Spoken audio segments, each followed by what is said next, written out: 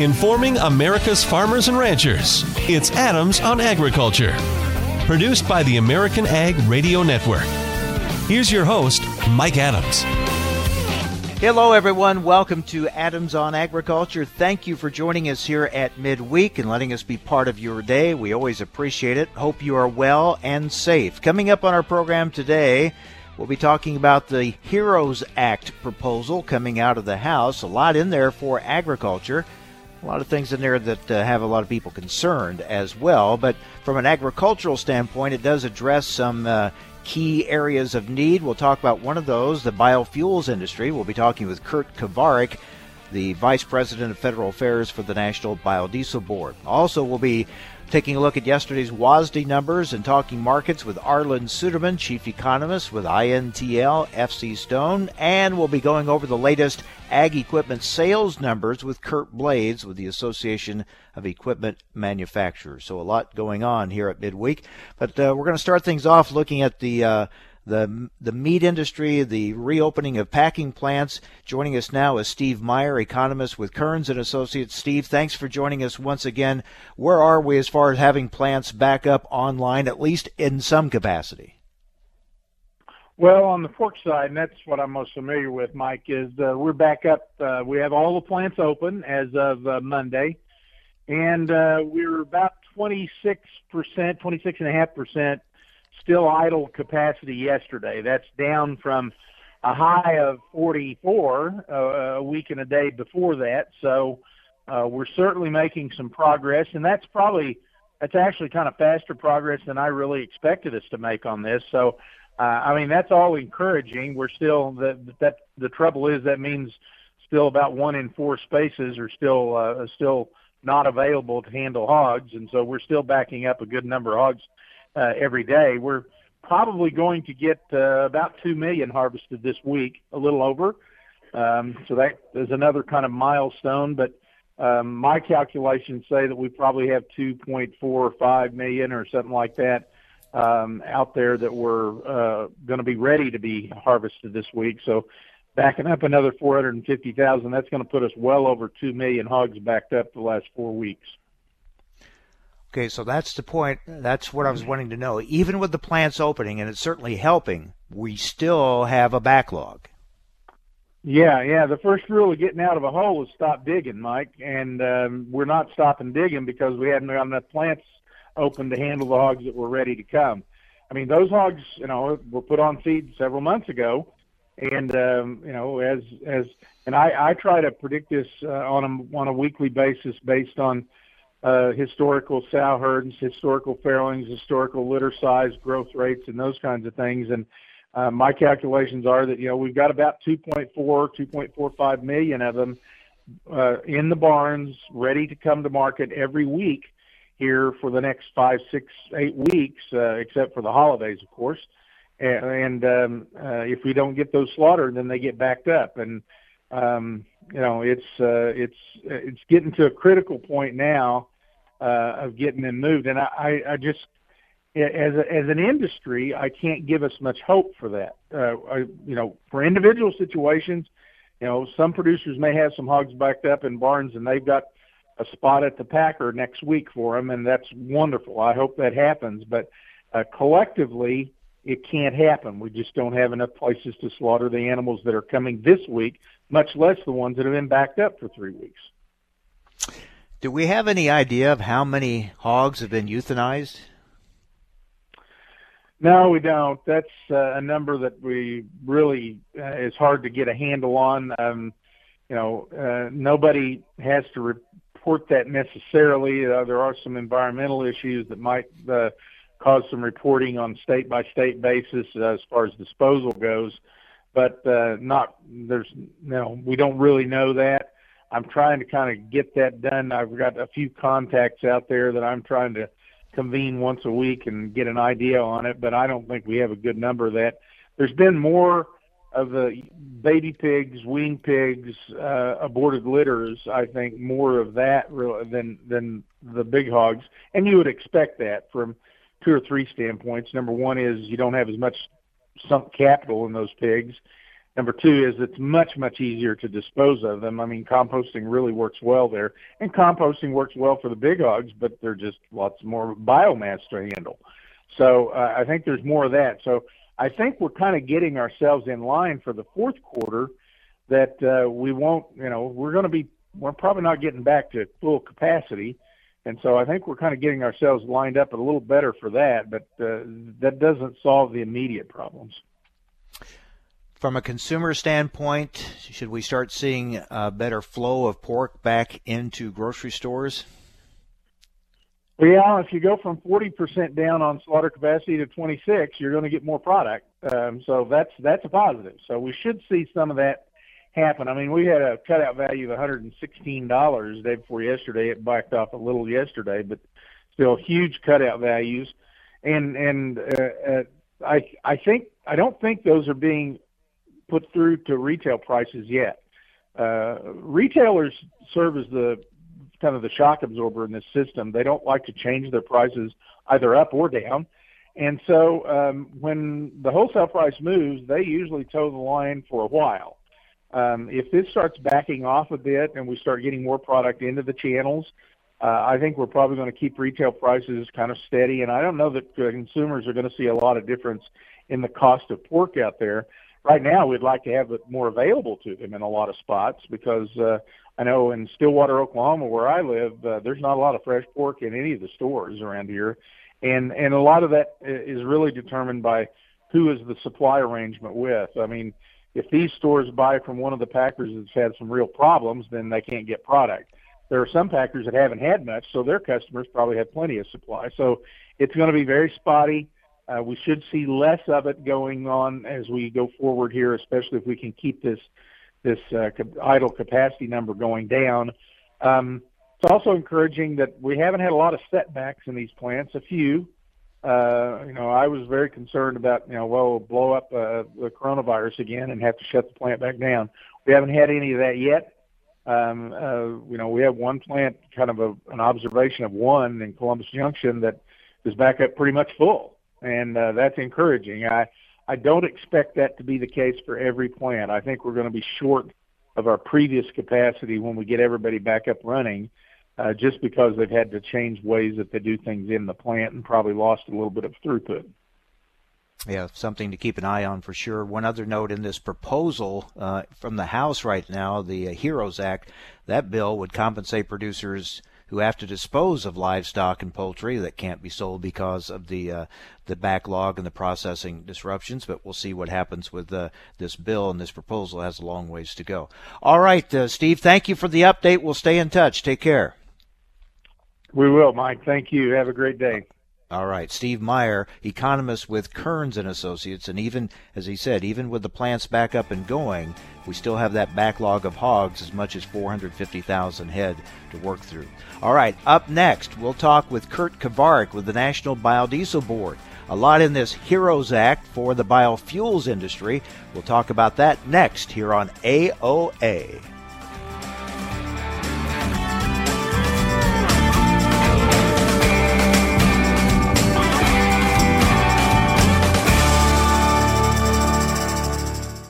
Farmers can't choose the weather, trade policy, or market prices, but they can choose the most advanced dicamba with confidence. Ingenia herbicide has the lowest volatility of all dicamba salts for more successful on-target applications, and it's straight from the dicamba experts, BASF.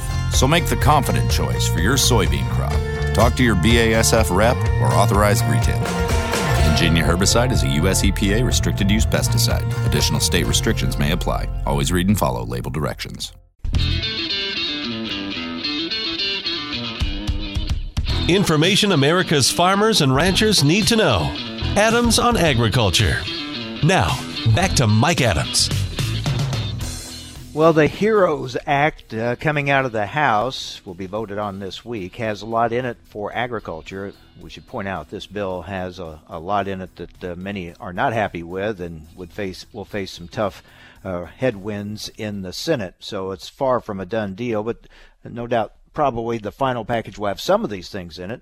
and hopefully some of the things that are there for agriculture. And in particular, we look now at the biofuels industry that has been left out of assistance packages so far, but is certainly included in this one. Joining us now is Kurt Kovarik, Vice President, Federal Affairs for the National Biodiesel Board. Kurt, thanks for joining us. Specifically, what's in there for the biofuels industry? Yeah, glad to be with you, Mike.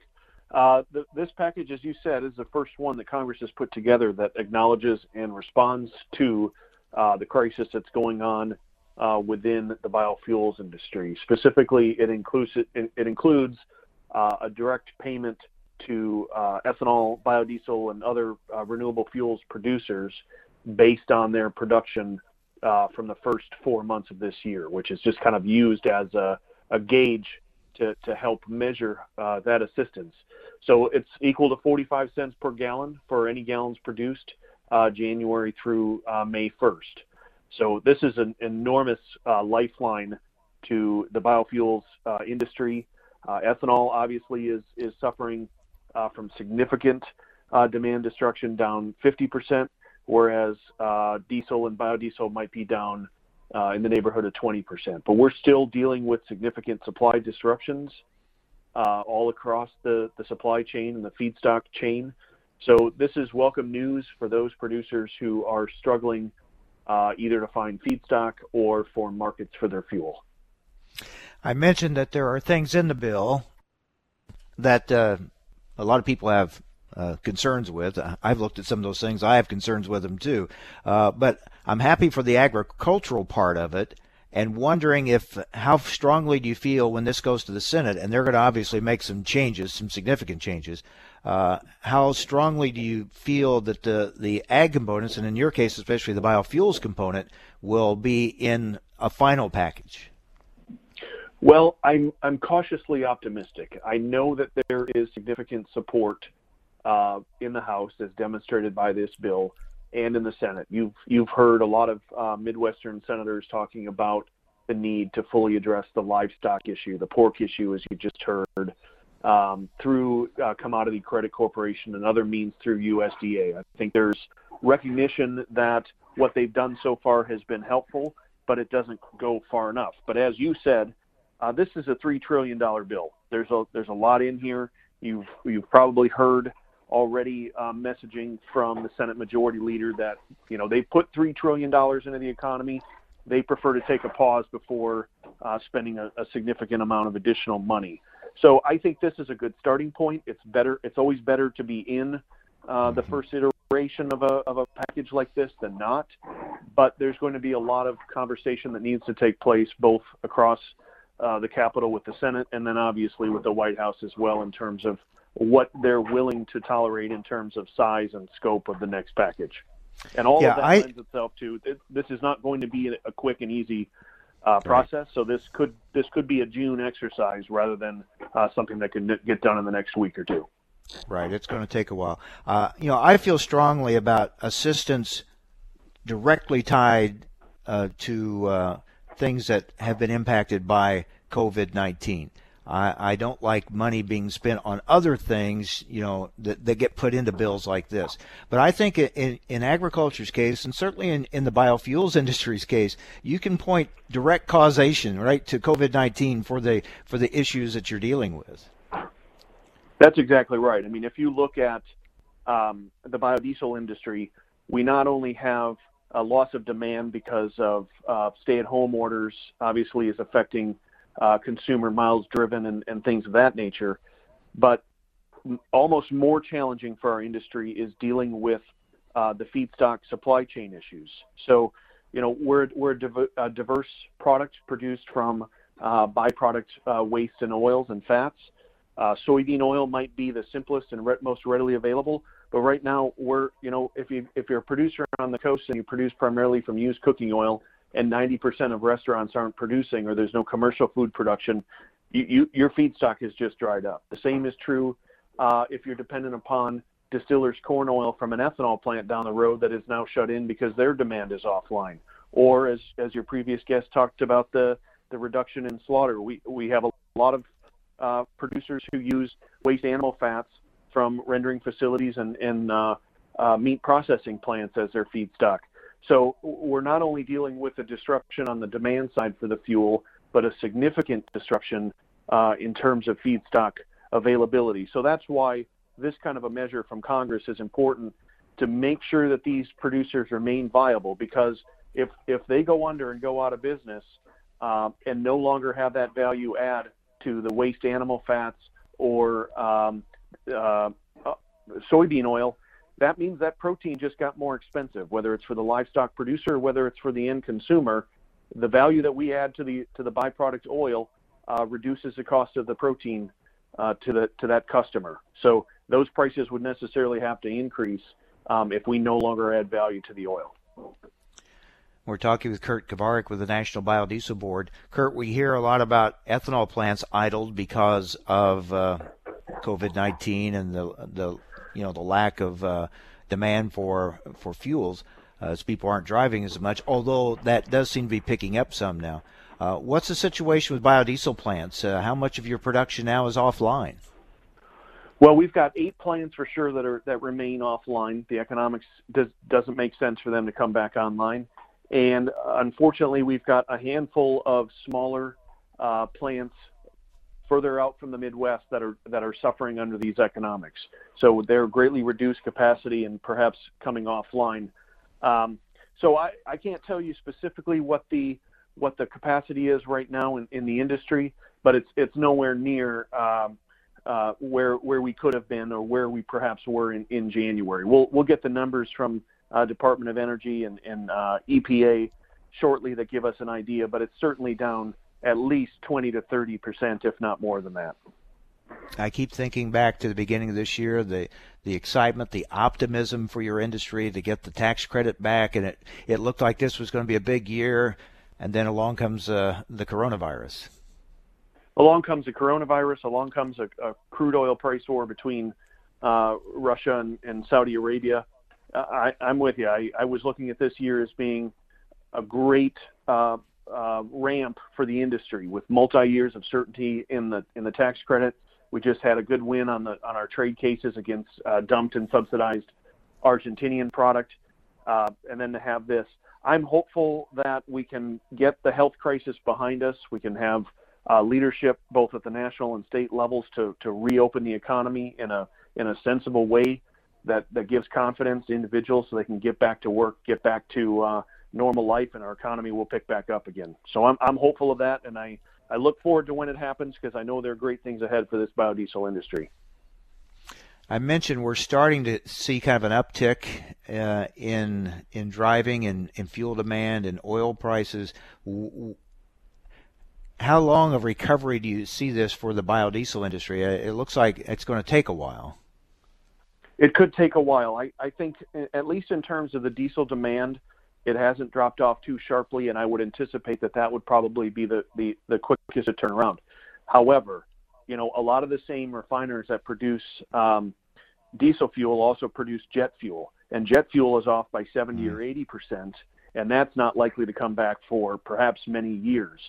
So we could have a prolonged kind of oversupply in the distillate market as a result of the lack of demand for jet fuel, which would depress prices.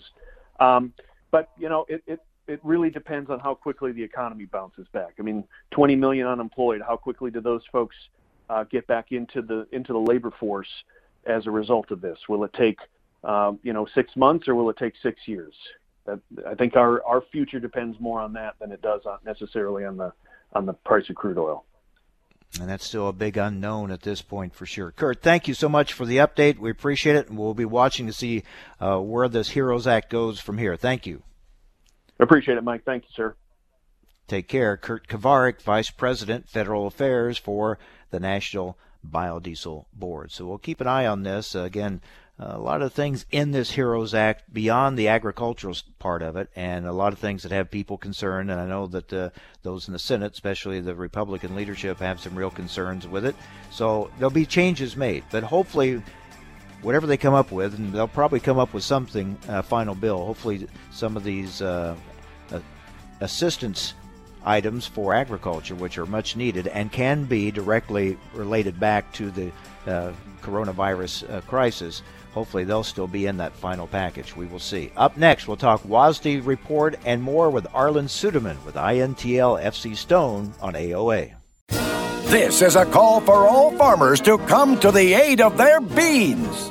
Liberty herbicide can now be applied on your Enlist E3 soybeans. Superior weed control, greater application flexibility, no known resistance in U.S. row crops. Liberty herbicide battles tough weeds so your beans can live free and grow healthy. Talk to your BASF rep to learn more. Always read and follow label directions. Liberty is a registered trademark of BASF. Enlist E3 is a trademark of Dow AgroSciences.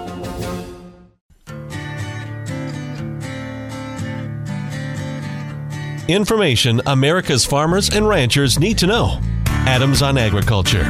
Now back to Mike Adams. Lots to talk about with Arlan Suderman, Chief Commodities Economist for INTL FC Stone. Arlan, thank you for joining us. Let's talk about yesterday's WASDE numbers. What stood out to you? Several things. A lot of surprises in it, which you would expect with so much new data coming in, but really didn't change the direction of the tone of the markets in any way, shape, or form. USDA really bloating the corn and wheat global balance sheets, but coming in a little bit smaller on the corn domestic balance sheet, which was an interesting dynamic. Being very optimistic on demand on the soybean side, particularly with China, and I think missing out on some dynamics that we're seeing happening there. And so larger corn and wheat global stocks and smaller soybean stocks than expected, but no fear of shortages anytime soon, and so the markets are still under pressure. Yeah, the China situation changes day to day, doesn't it? It really does. We do see China moving forward in making some purchases. And how much of, what is the cause of that? There's several different factors at play. One of them is I believe that they have incentive to try to follow and keep their commitments with the Phase 1 trade agreement, because they're taking a lot of heat right now from the world community. And that is one positive thing that they can do to try to distract from the negativity, is to keep that commitment to make those purchases. Second of all, prices are really cheap right now, as farmers here in the United States know. And so they see this opportunity to buy U.S. commodities at a time when they are very cheap. Third, the coronavirus thing really shifted the dynamics inside of China a little bit more. There's kind of the two different camps in the leadership of China. One was saying, we need to move away from these expensive big reserves of trying to maintain grain and storage and start relying more on trade. And they really had the upper hand previously. And the other camp is, no, we need to have these big reserves so we're never dependent on anyone. Well, coronavirus kind of flipped the pendulum back to them. So they have a chance now to build the reserves back up, buying cheap grain. For example, U.S. corn is $1.50 to $2 cheaper than Chinese corn, so they can fill their reserves up with that if they so choose. Soybeans, very similar type of dynamics. And the final dynamic that's at work here is that they expect the rest of the world to have the same problems with coronavirus that they had. In other words, when the coronavirus hit them, they totally shut down. We think we're shut down. They totally shut down. And that meant their ports totally shut down. And they still expect, our Shanghai office says there are stories nearly every day talking about the fear of shortages, of food shortages, if ports around the world shut down and they won't be able to import. So they're kind of hoarding supplies right now in the export market, trying to get things in so there's no future shortages. So that all fits well with them buying. All those factors coming together and why we are seeing some of that demand, but that doesn't mean that consumption has increased there.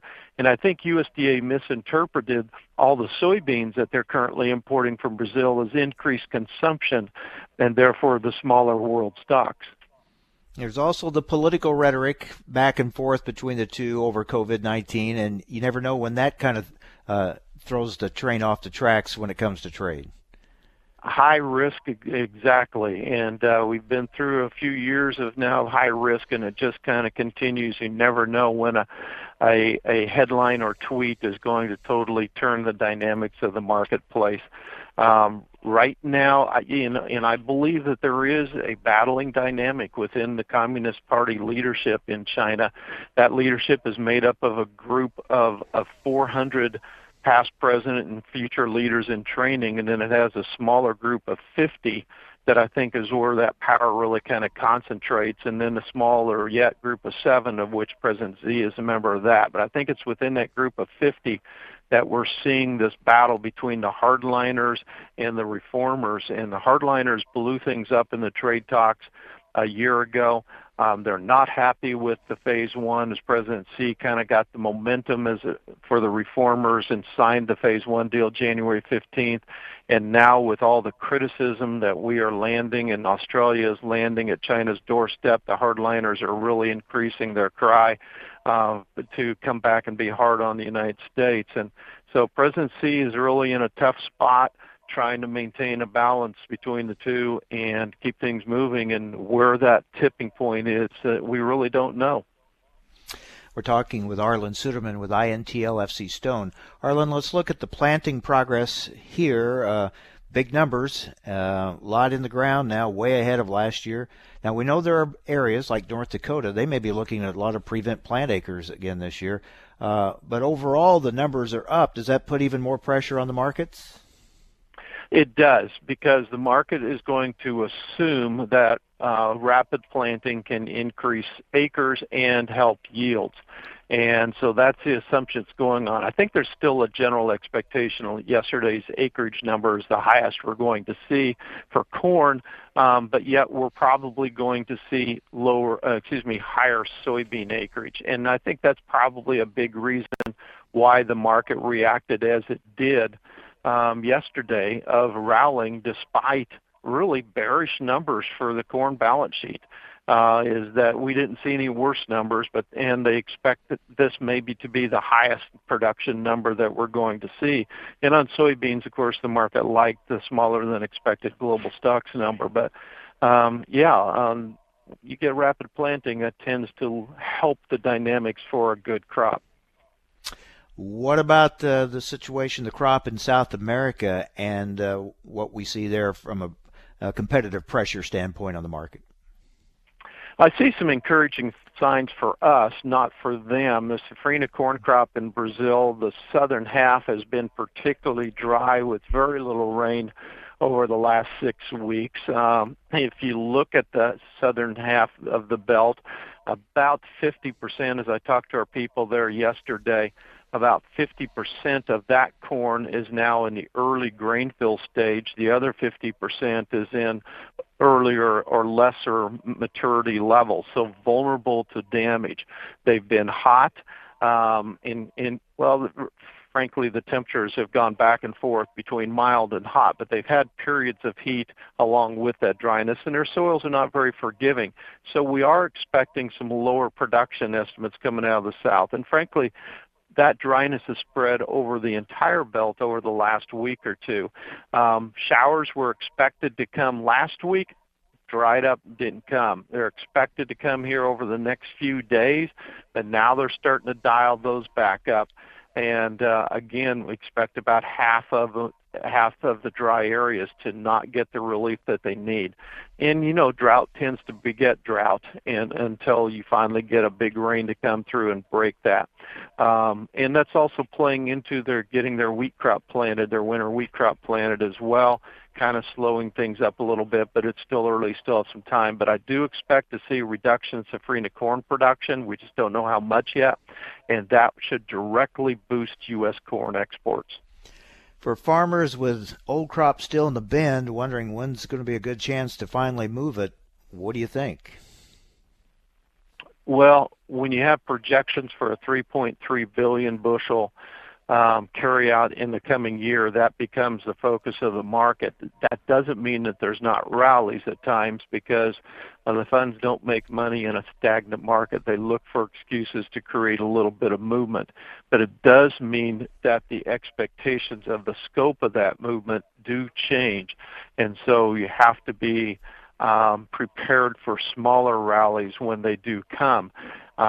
We typically would anticipate some type of a weather rally ahead of the pollination period, as they're looking toward weather and putting in some weather risk. It would not be in that, so that would generally be in June as the forecasts look ahead in July.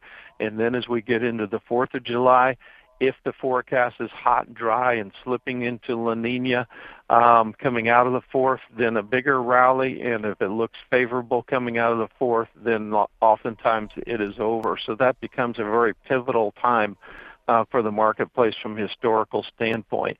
One of the keys that we're watching is it does look like we are going to transition into La Nina this summer, probably sometime in July. Then the other question is what are sea surface temperatures doing off the west coast of North America, off the west coast of Canada, and then off the Baja of California? If they stay mild, then that still tends to overwhelm the La Nina, and we still tend to have good precipitation in the Midwest. If they turn cold relative to normal, then that tends to set up a high pressure somewhere in the Midwest, and we get hot, dry conditions, and then you can start losing production pretty fast. So that's going to be the key. We have seen some cooling in those waters over the past week, but the models are still expecting them at this point to stay mild to warm. That's going to be the key to watch here over the next 6 weeks or so. Yeah, we start changing our focus from planting to crop conditions, and we know that already there are, the planting is not done yet. Some replanting is going on, but we're starting to make that transition into concerns about the conditions for the crop that's coming up. So it'd be interesting to watch. All right, as always, thank you, Arlen. Good perspective. Thanks a lot. Thank you. Arlen Suderman, Chief Commodities Economist with INTL FC Stone. Well, up next, the latest ag equipment sales numbers. What are they telling us with the economy and the concerns in agriculture right now? Kurt Blades with the Association of Equipment Manufacturers joins us next on AOA.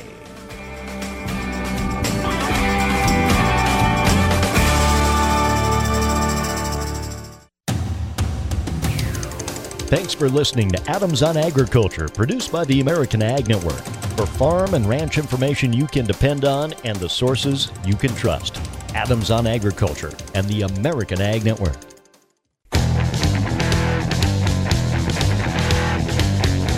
Information America's farmers and ranchers need to know. Adams on Agriculture. Now, back to Mike Adams.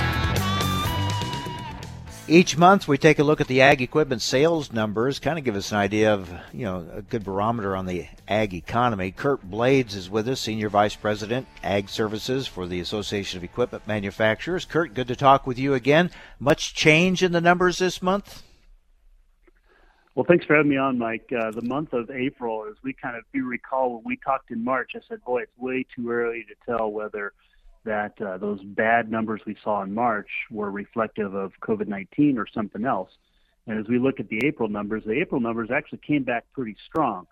I think you got to look at those 2 months together to really get an indication of what the market is. And so when we look at year to date, we're kind of down across the board or down to flat across the board, but we saw some pretty strong upticks in April.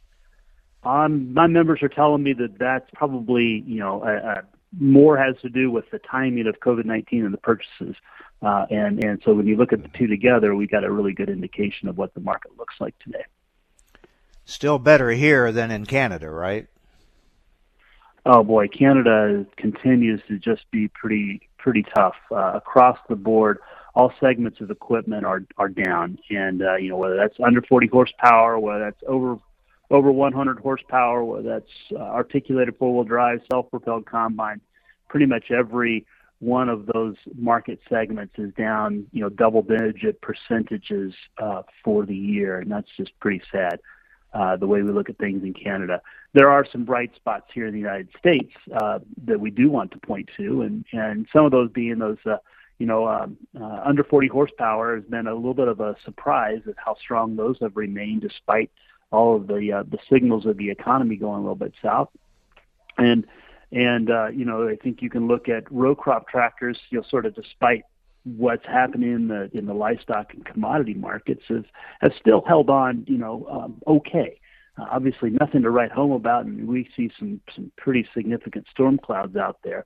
But I think as you sort of look at the overall, equipment market, it's down, but it's showing some signs of life out there.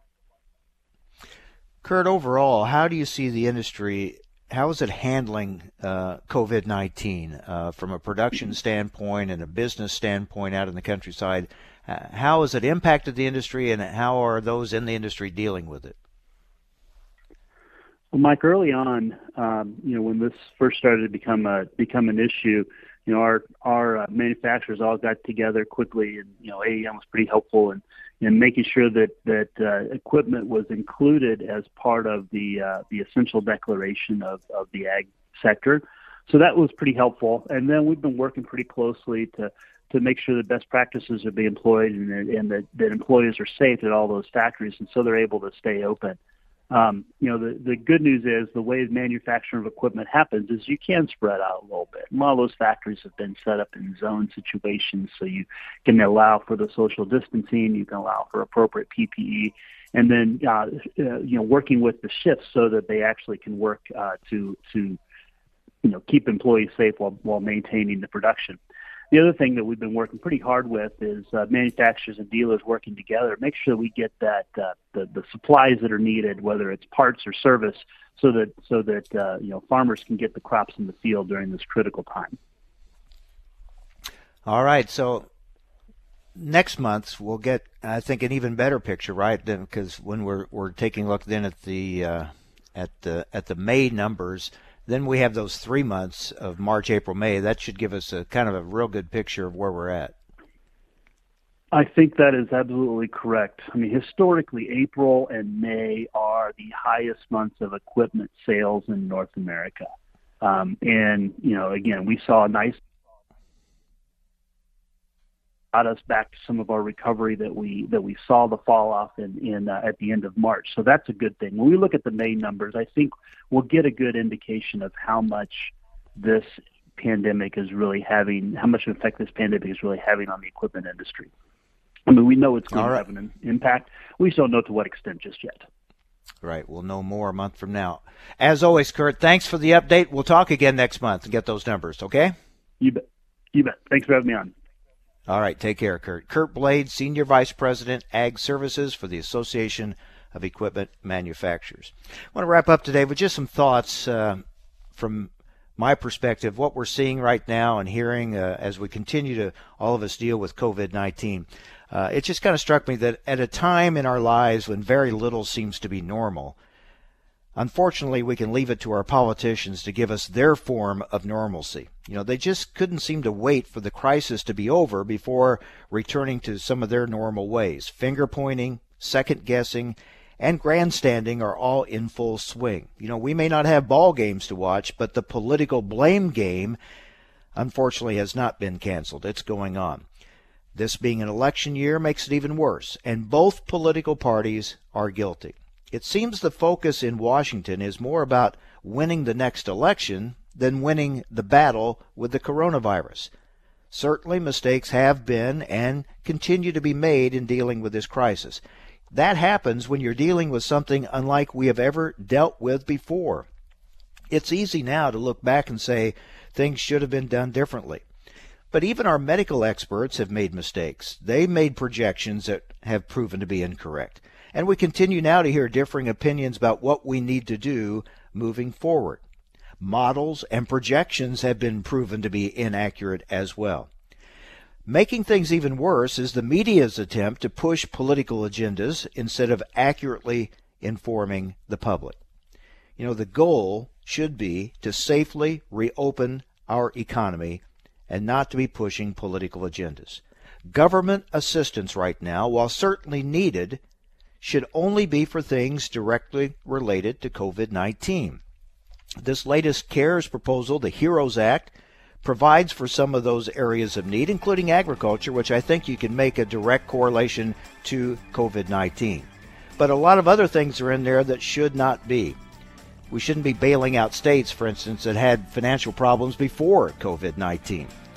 We need to all work together to get us through this. It's becoming painfully evident that politics is a greater risk to our lives than any virus, and putting a mask over that problem won't help or make it go away. Be safe, everyone.